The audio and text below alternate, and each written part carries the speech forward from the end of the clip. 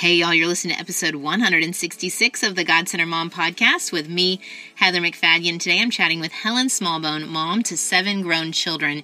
You may be more familiar with her kids' names. Her oldest daughter is Rebecca St. James, the Christian music artist, and 2 of her sons are in the popular band for King and Country. Today she's giving us a glimpse into their home growing up, and some wisdom and mentoring happens there.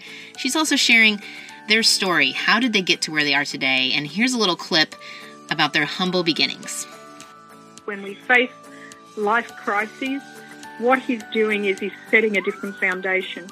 And basically my husband had always been a good provider. And in this time, he took everything away from us. We had no money. We had no resources. It's not like we could pull from, thousands of dollars in a bank somewhere. We had no resources. We'd basically sold everything before we came to pay debt that we had in Australia. We came with what we were pretty much standing in. And it was a hard time for my husband to not feel he could step up and be the provider that he wanted to be. But in that refining process where God took away our resources, he took away family, he took away known culture and friends, that he gave everything back to us, but was a different foundation where he was the provider, where he showed himself to be faithful to providing for all our needs. And once that foundation was laid, we would never be the same. That foundation changed us so deeply that we couldn't go back to the way we were before. They couldn't go back to the way they were before. And that's what I noticed about Joel and Luke when I traveled with them to Israel. These guys approached everything with such a core stability. I was curious about where it came from. And Helen gives us a glimpse in this episode of how her kids, even as adults, are working so well together. And speaking of kids working well together, I don't know about you, heading into summer, I know sibling conflict is at an all-time high. And I don't just want my kids to stop fighting. I want them to work together long term, to know how to solve conflict on their own, not just me constantly getting involved. And so I'm going to my favorite resource, connectedfamilies.org, Jim and Lynn Jackson. They have this sibling conflict course, an online course. If you go to godcentermom.com/siblings, you can get the link to sign up. It's $44, which is just a couple books price, and who can put a price on peace? You know what I'm saying?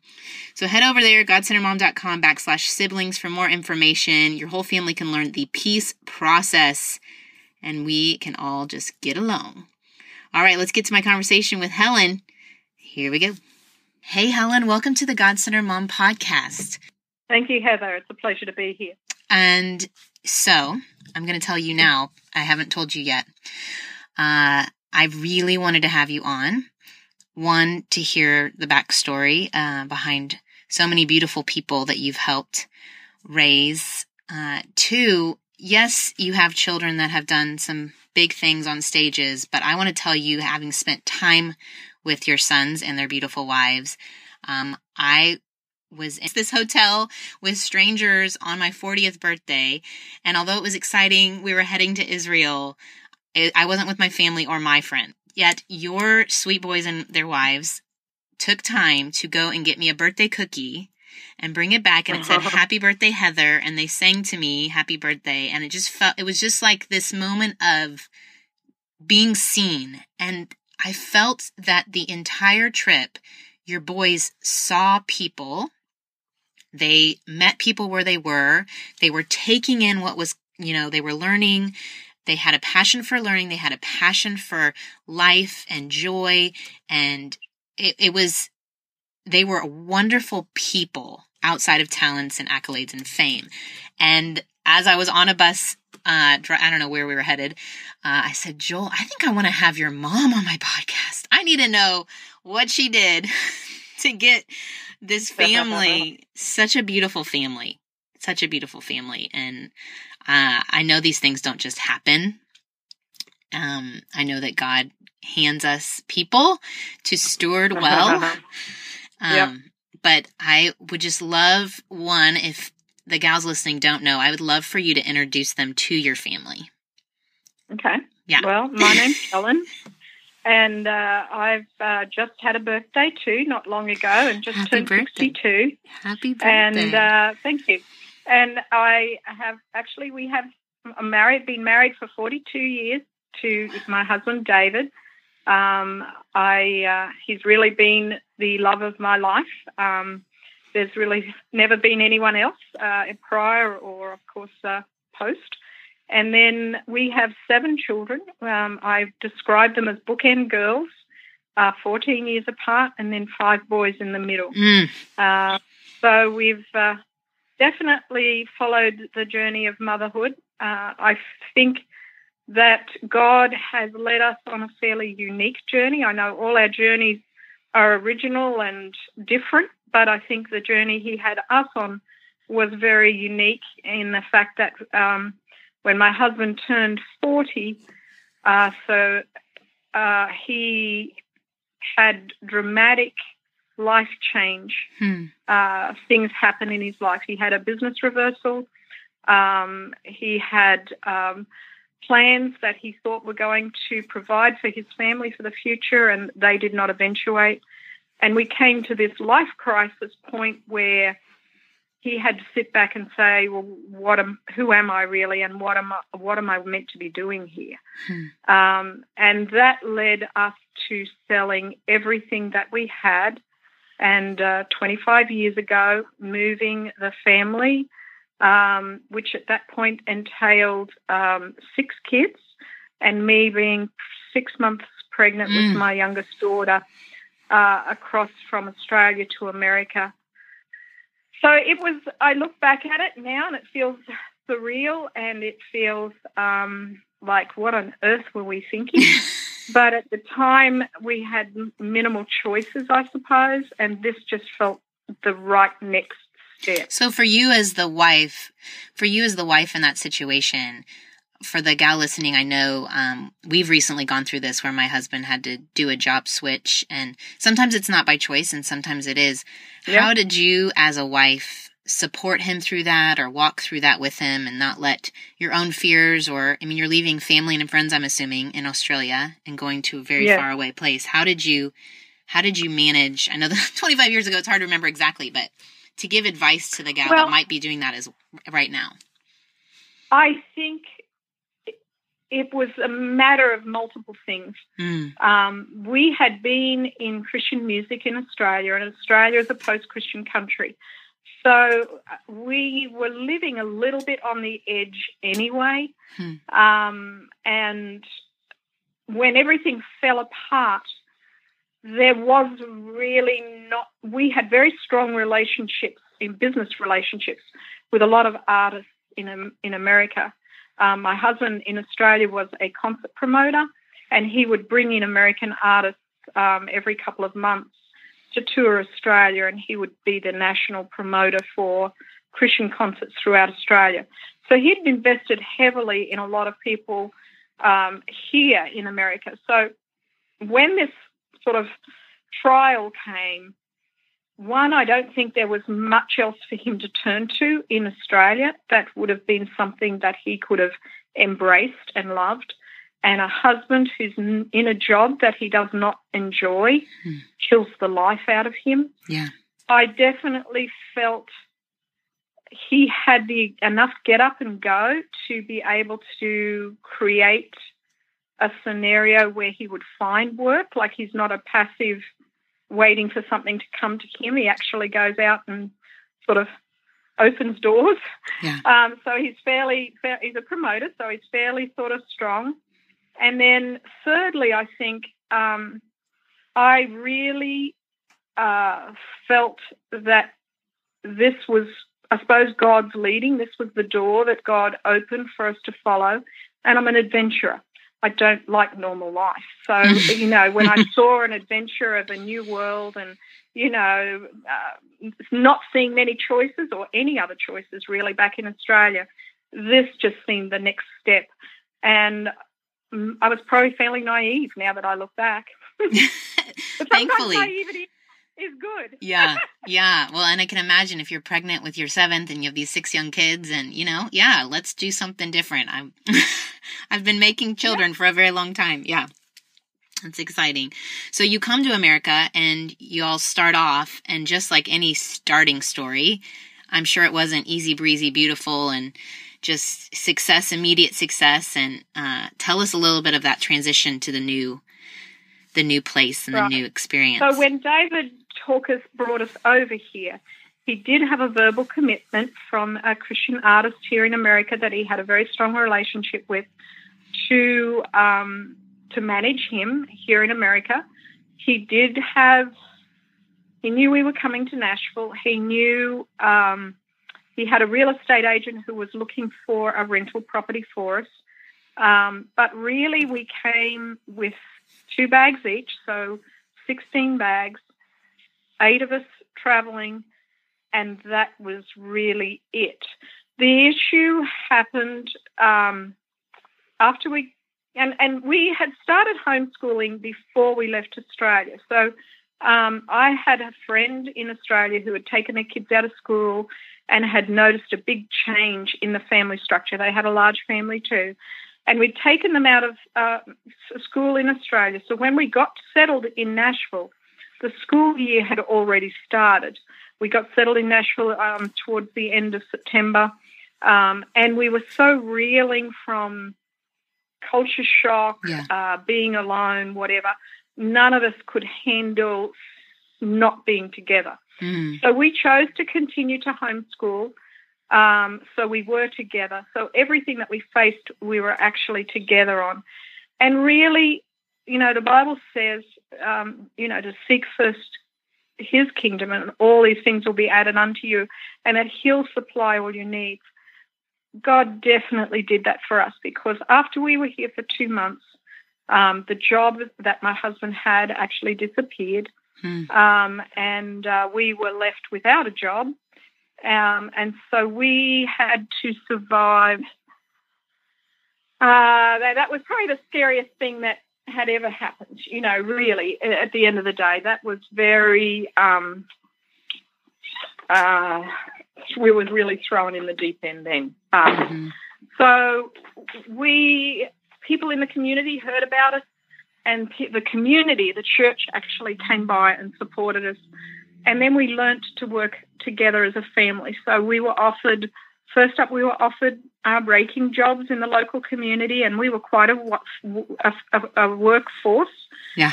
My eldest daughter, who was 14 at the time, was offered babysitting jobs. Then we got into cleaning jobs. Then my sons got into mowing and gardening. And so we were basically a pretty well-known in our community, family that if you had some odd jobs to do, to call us, and then we would come and do those.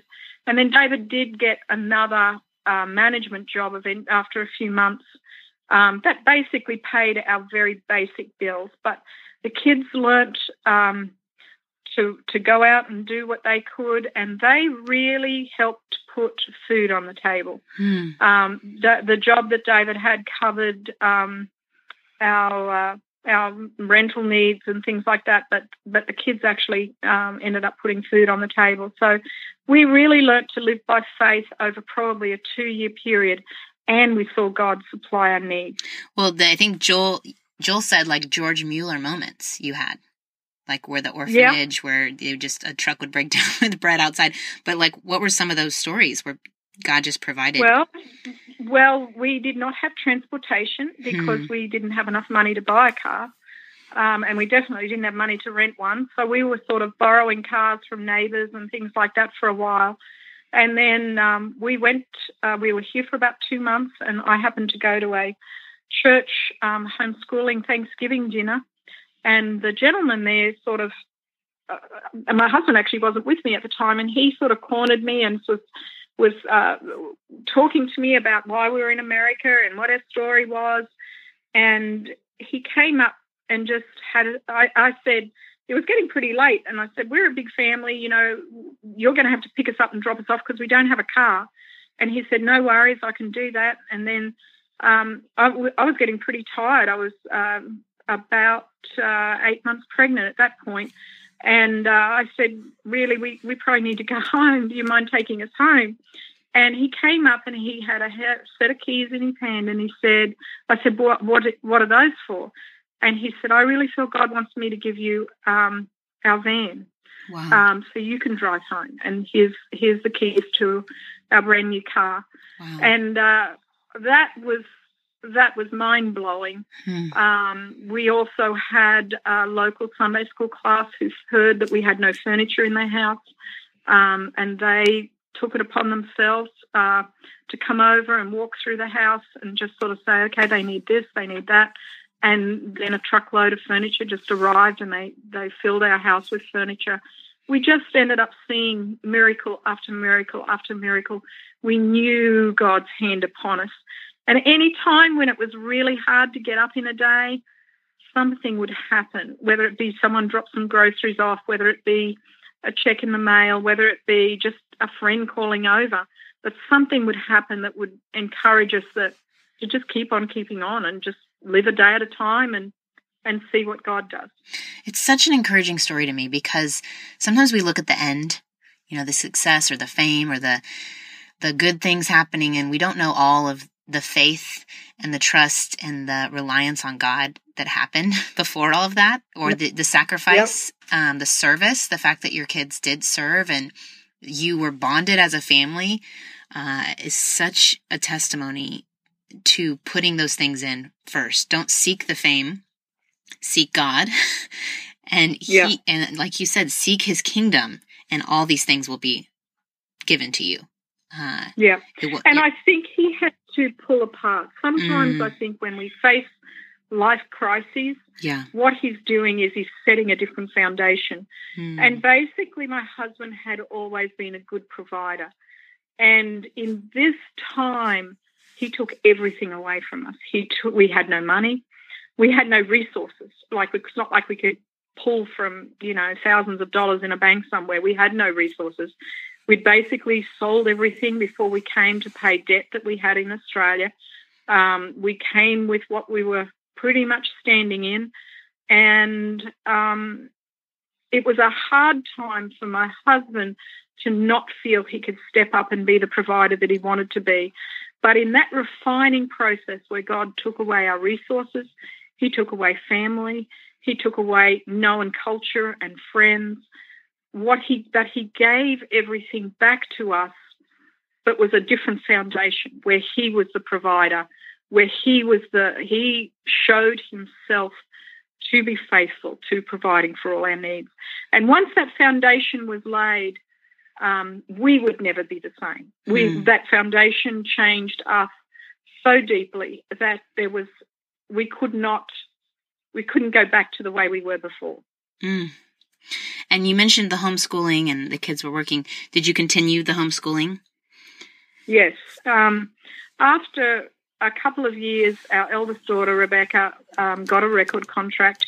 And again, we were just we frankly probably couldn't have afforded for the kids to have gone off to school again, because they were part of the breadwinners. They were definitely helping for us to survive. And then we just so enjoyed being together and doing things together and working together, and that was a very strong foundation as well.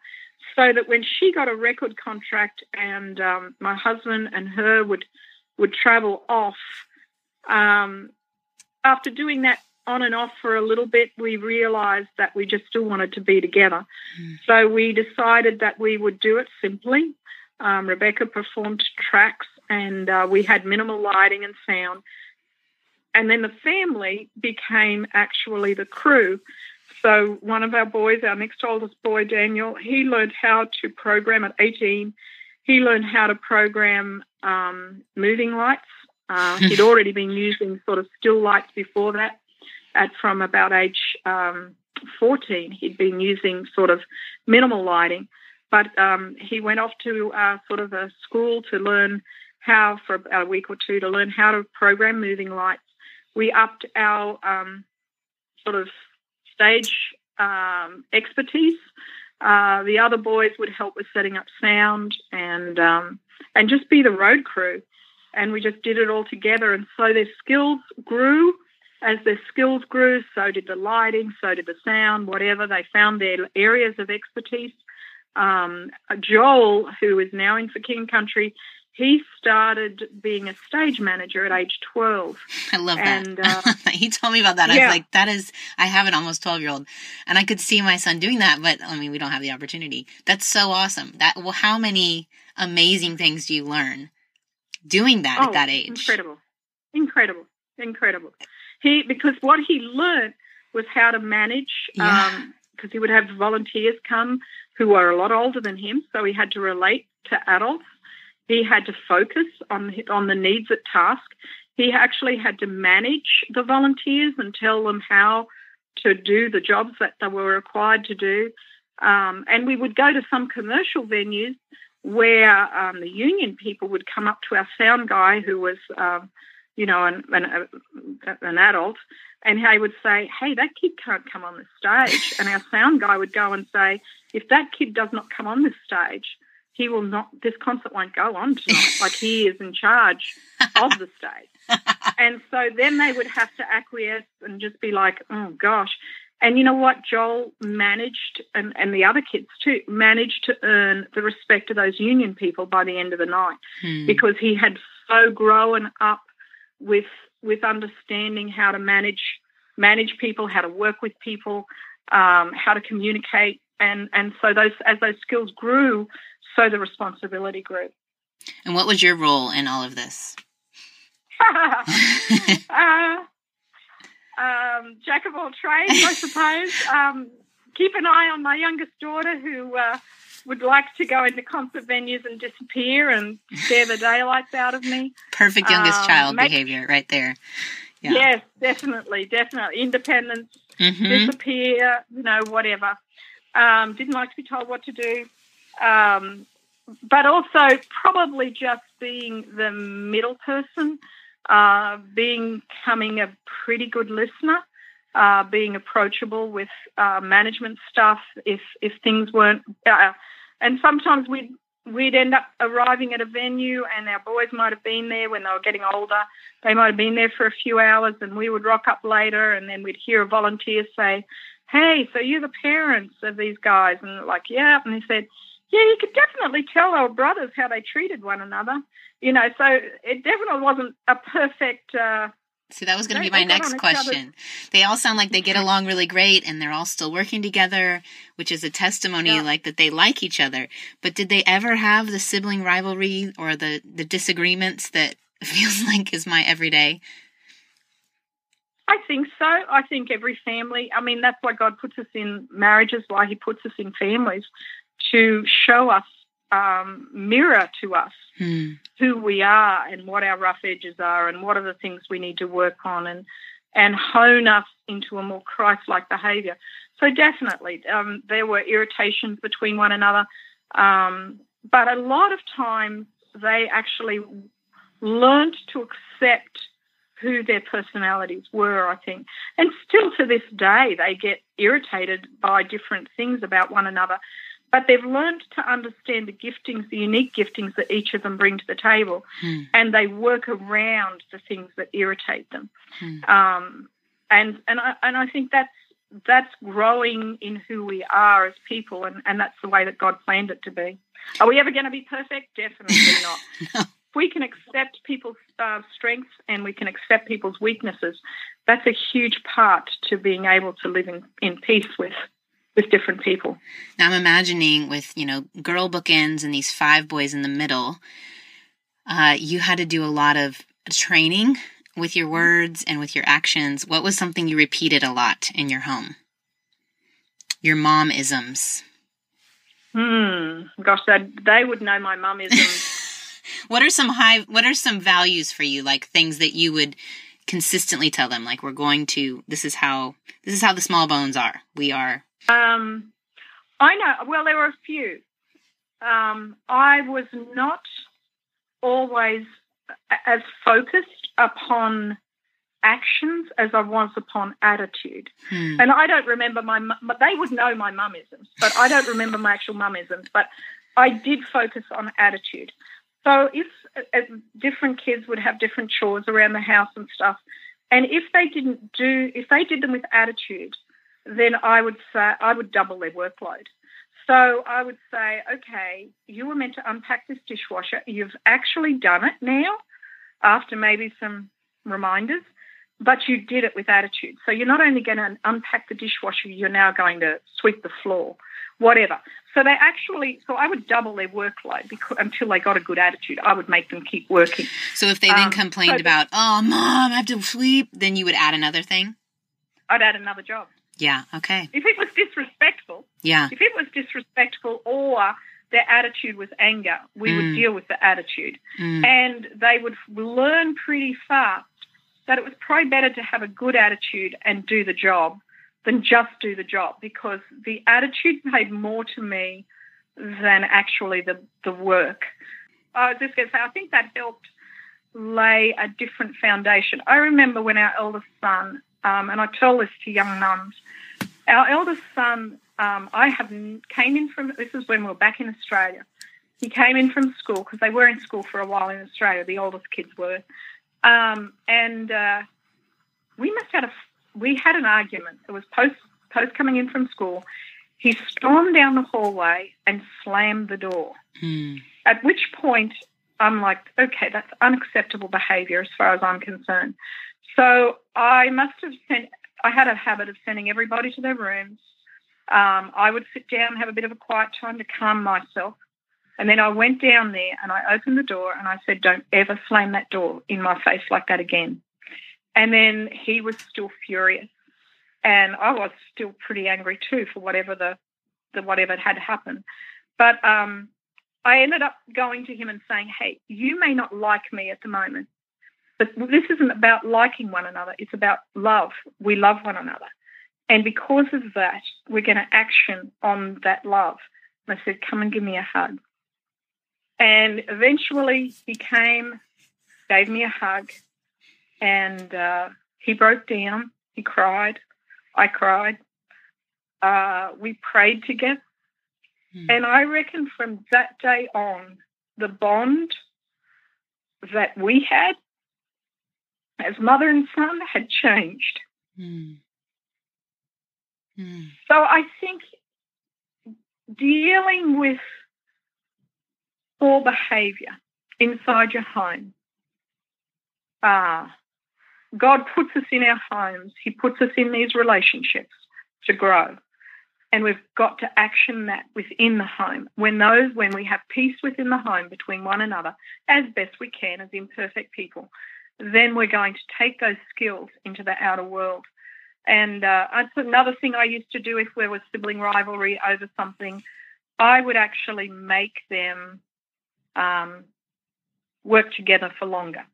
So if they had, gotten upset with one another about a toy or whatever, I would end up making them sit there for longer until they learnt to play together. That's really interesting, because normally you would say, okay, everyone separate. Yeah. Like what you'd said earlier, like go to your room. And I may do that first up, and then I'm going, again, the lesson is we're a family. We love one another. We've got each other's back. This behaviour is not good enough. Now you're going to learn how to play together. So you're going to sit down together. You're going to follow the principles of, you'll share, you'll do, and invariably it might take a time or two. It might take a reasonable amount. It might take reintervention, but they'll learn to sort it out and to just get on better. I think, too, it's so good to hear from a mom like yourself who has gone all the way through this and your kids are grown, because in the moment, the repeating these lessons or the continual working, it feels like, we still have to talk about this? We still are dealing with this issue, and you can get discouraged and think, is it even worth it? Is it ever going to stick? And I also know that we serve a God who knows each of us intimately. And as a mum, we can birth these babies, we can have these children, but it's hard sometimes to get inside a child's head, to understand what makes them tick, to understand what their needs are, to understand why they're acting like they are. And so sometimes when it had been a repetitive behaviour, and you've dealt with it in your normal way. You've had the talk, You might have given them time out. You might have punished them by taking away something good. For those of us who spank, you might have spanked them. But the behaviour still happens. And then you're just like, well, you're starting to learn, my goodness, I'm not sure how to handle this. Like, it's not, none of my normal, responses are really working here. In that scenario, I would always try and go into my room, have my own time out. Sometimes I'd send the kids to their rooms and just say, hey, I need time out. Like, you guys are all going to sit there until I come back. I don't want any noise. You're not allowed to leave your room, but I need time out. And I would go into my room and I just pray and say, God, what's going on here? Is this a developmental thing that this child's going to grow out of? Is this a long-term habit that's forming that needs to be corrected? The child's not responded to anything. What do I do? And invariably, and I would say every time, but maybe not, but invariably, something, as I sat and listened, something would come into my mind that I would never have thought of before. And it could be, they need to sit down or play with somebody, the person they got the issue with. It could be they're not getting enough attention from you and you need to give them some more attention. It could be, a new way of disciplining them or punishing them or talking or whatever. And it was amazing how many times I would get breakthrough from just learning to sit and take my small little issues to God and learn to sit and listen. That's such wisdom right there. Such wisdom. Two things. I have two questions that came up when you were talking. One was, how did you do one-on-one time when you have 7 kids? How did you do that? I'll ask my next question later. How did you manage that? Did you just, when you noticed they needed more, did you have a scheduled time with them? Probably. It's hard for me to remember back, but I do know one thing. When a child, there's actually 2 principles I think that I probably tried to implement or that I learned on the journey. One is, as the Bible says, it says, fix your eyes on things that are eternal, for the things that they last forever, not on the things that are temporary. And when I look around a mother's life, we spend most of our time on things that are temporary. We're cleaning, we're laundry, we're picking up, we're dropping off, we're, whatever it might be. But there's things that are going to be here tomorrow that are going to just be continual, but they're not eternal things in a way. But they have to be done, but they're not the big picture thing. No one's going to sit back and think, well, how wonderful Mum kept the house, or that our laundry always looks so perfectly folded. But if I had to choose, I try to learn to discipline myself that if a kid came up and said, hey, Mum, can you come and sit with me and read me the story or play with me with this Lego, whatever, I don't know. I would, and I had jobs to do, work pretty hard when you got 7 kids. I would try and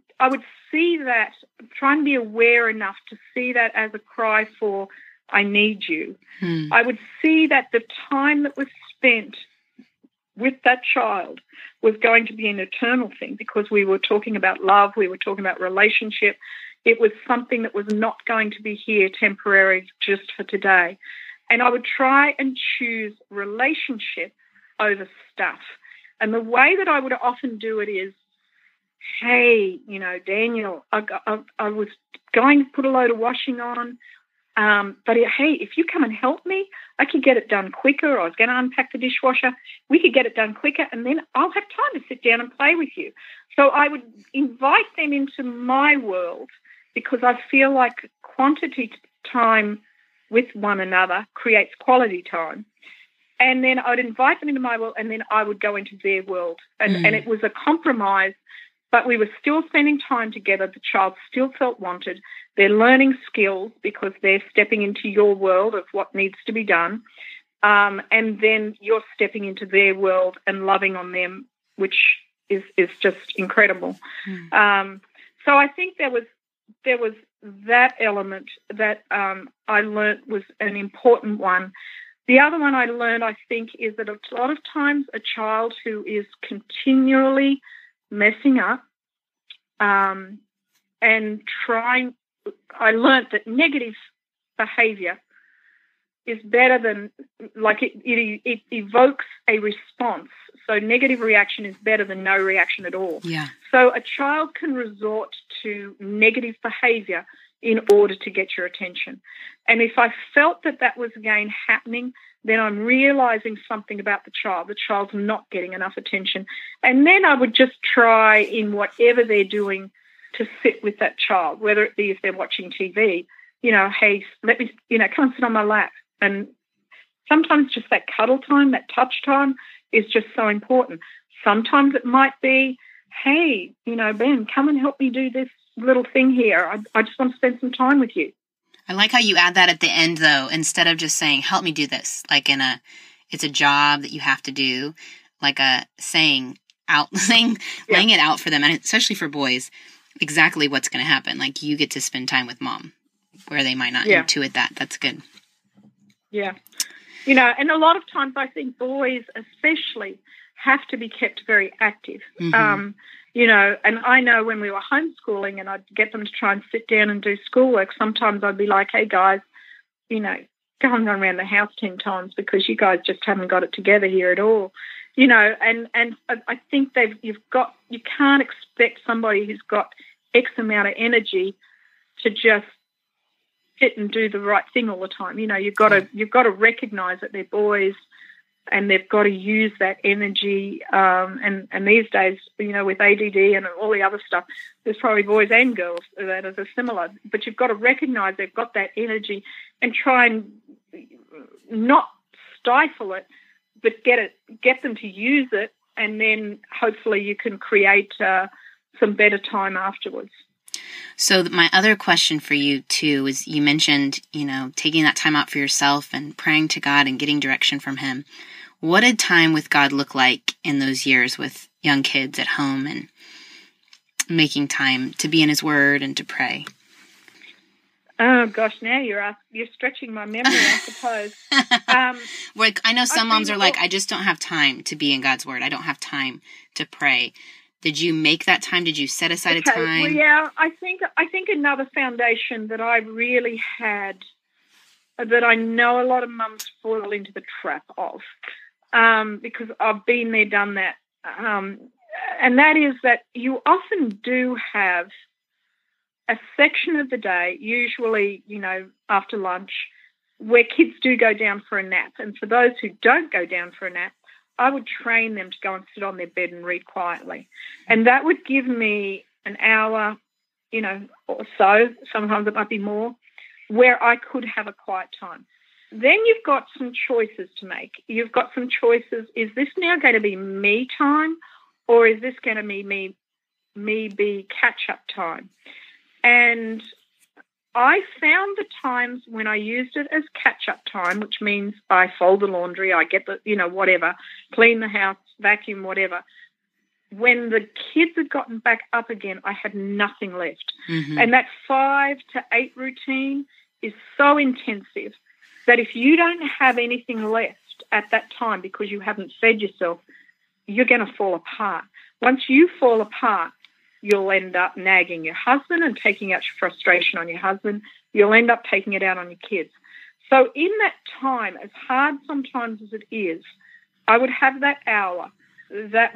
I would use it for me, for what filled me up.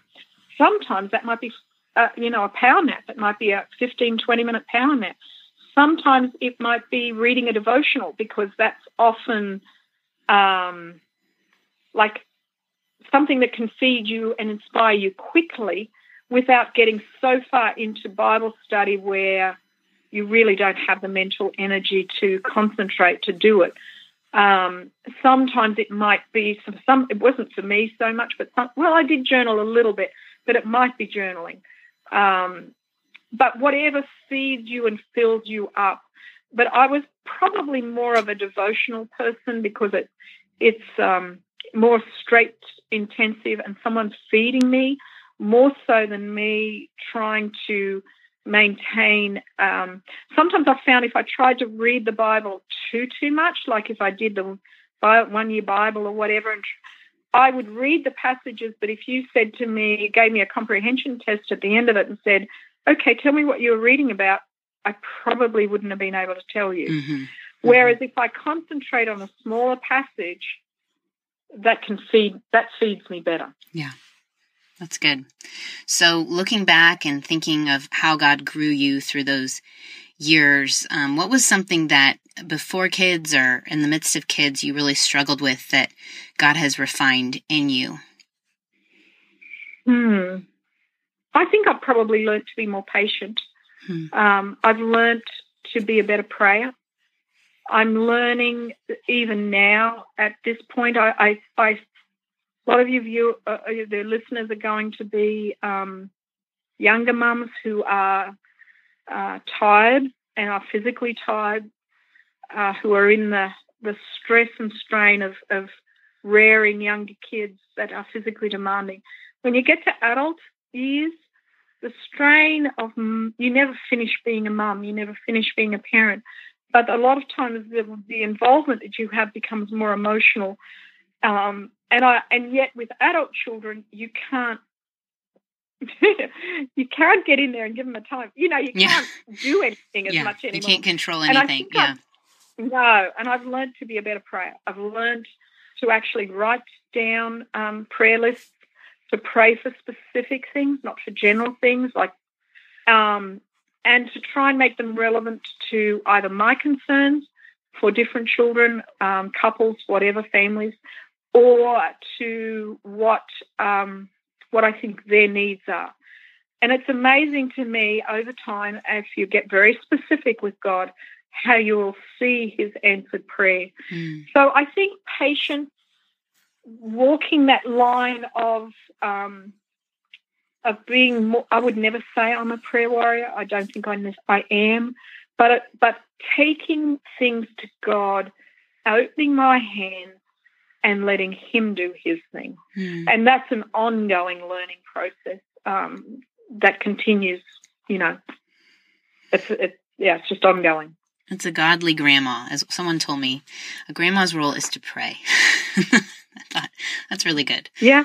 I remember my grandparents, saying that they were praying for us. So it's an encouragement as we're in these years of a lot of decisions and raising young children, to know that there's someone holding us up in prayer is such a good thing. Such a good thing. I know my mom has her list that she prays through every morning, so it's such an encouragement. And now that you're seeing your kids and they're growing up and you're seeing them work together and do great things, I just saw For King and Country got nominated or they're in the runnings for K-Love Awards. And how do you handle all that as their mom and their adults? Like, I know you pray for them, but what is that like for you? You mentioned you're not really into the being in the spotlight. So how do you maneuver all of that? I like to go out on the road just to have a presence there. So I do have a responsibility when it's For King and Country, and I did it for Rebecca as well. When it is a For King and Country, they're promoting the concert. They'll have sponsorship, and it will be Compassion. And so I look after the volunteers who come and at the concerts to work a For King and Country show. So I do that. I like to get out on the road to be with them. I suppose I still speak into their lives, and they give me enough respect to allow me to do that, which I'm very privileged to and appreciate that. I don't take it for granted.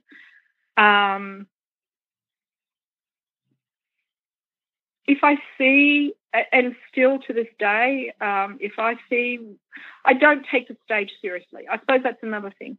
I don't take the stage seriously. It's like they're just going to work. I know it's a public profile, and I know that people are role modeling them. So, yes, they are held, I take very seriously to the fact, which they do too, they're held to a higher standard because people are looking up to them.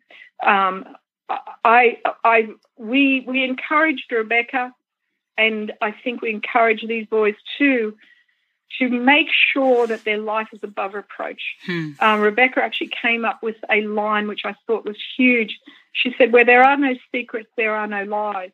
And so I encourage them to live fairly openly, to have strong accountability. I want them to finish strong, more so than finish famous. And I think I'm not enamored by the stage at all. In some ways, it becomes a noose around your head because it restricts certain aspects of your life. You are held to a high standard. People expect some things of you that they shouldn't. But. Yes, yes. So it's I'm very grateful that I'm still wanted to speak into their lives and to be a part of their journey. And I think now, I've been a road dog in some ways in a supportive role for, definitely about 20 years. And that's just a part of life. My husband laughed because he said he thought when we got married that I married him for love. And he said he's at about 10 years into marriage. I said, no, I actually, you wherever you are, you create adventure. And I married you for adventure.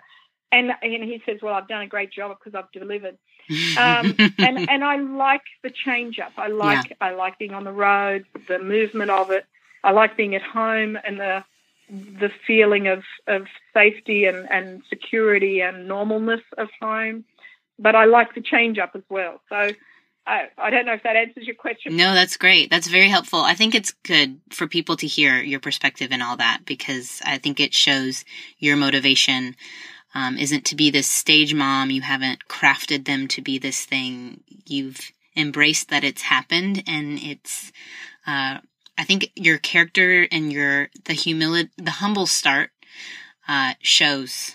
These boys, I'm telling you, I've spent a lot of time with them and ate meals and hung out and saw how they treated people, and they are men of character, and they've married women who are beautiful and kind, and so I've only met a couple of your 7, but I can speak highly of them, and you have done a beautiful thing.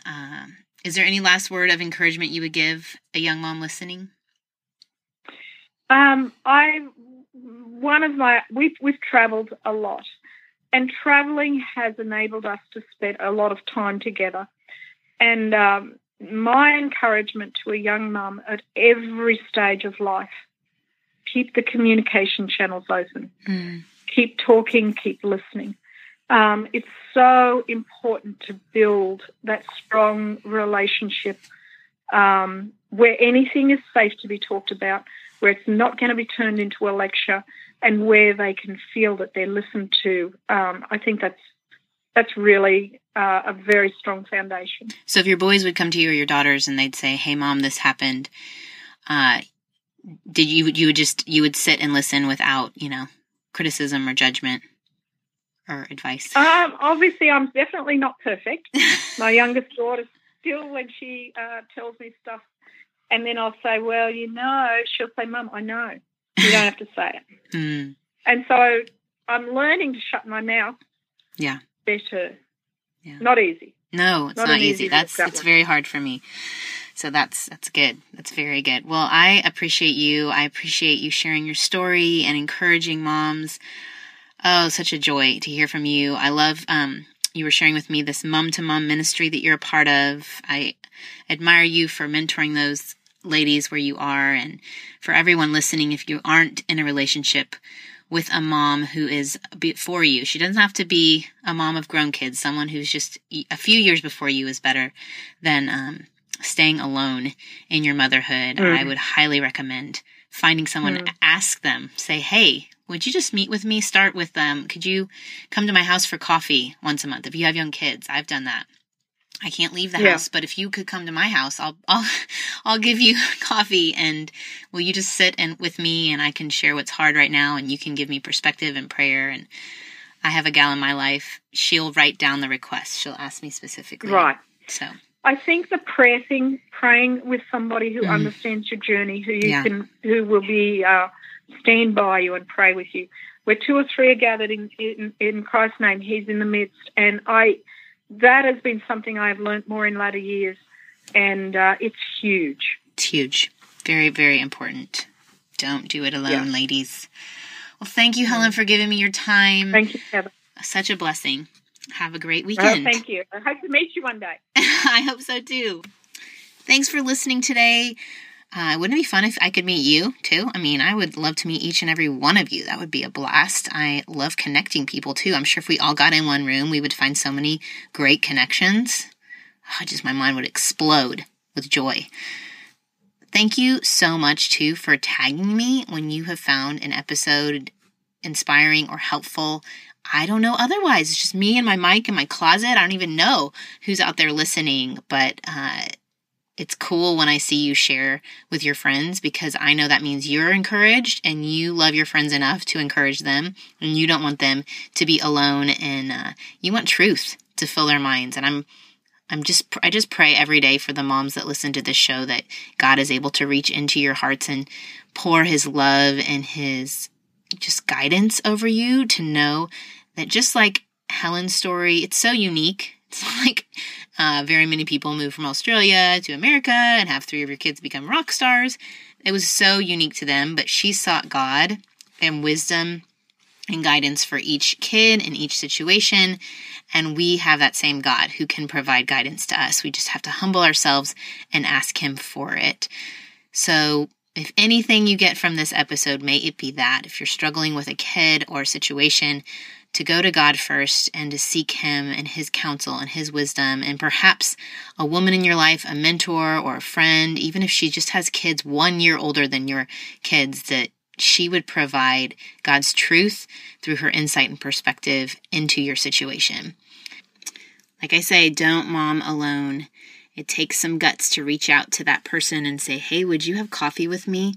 And even if you get some rejection, shake it off, try again. Pray for God to guide your steps to the right person. You'd be amazed. He can orchestrate so many things. He has a way and a path for us, and we just need to come alongside Him and follow that path and a plan. It's going to be good, y'all. All right, praying for you in your past this week. May you steward this awesome responsibility well of handling these beautiful children, souls that really, truly belong to God, and that we just have the privilege of showing them the hands and feet of Jesus in our daily love and service. So, y'all, have a great day. Bye.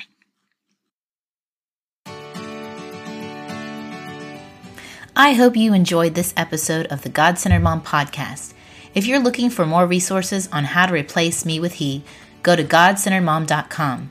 That's where you'll also find show notes with any links mentioned by our guest. I want you to really understand and know that God is just as present while you are washing dishes at your kitchen sink as while you are worshiping Him in a church pew. He sees your service to your family and He is pleased. As it says in Zephaniah 3:17, the Lord your God is with you. He is mighty to save. He takes great delight in you. He will quiet you with His love, and He will rejoice over you with singing. Have a great day.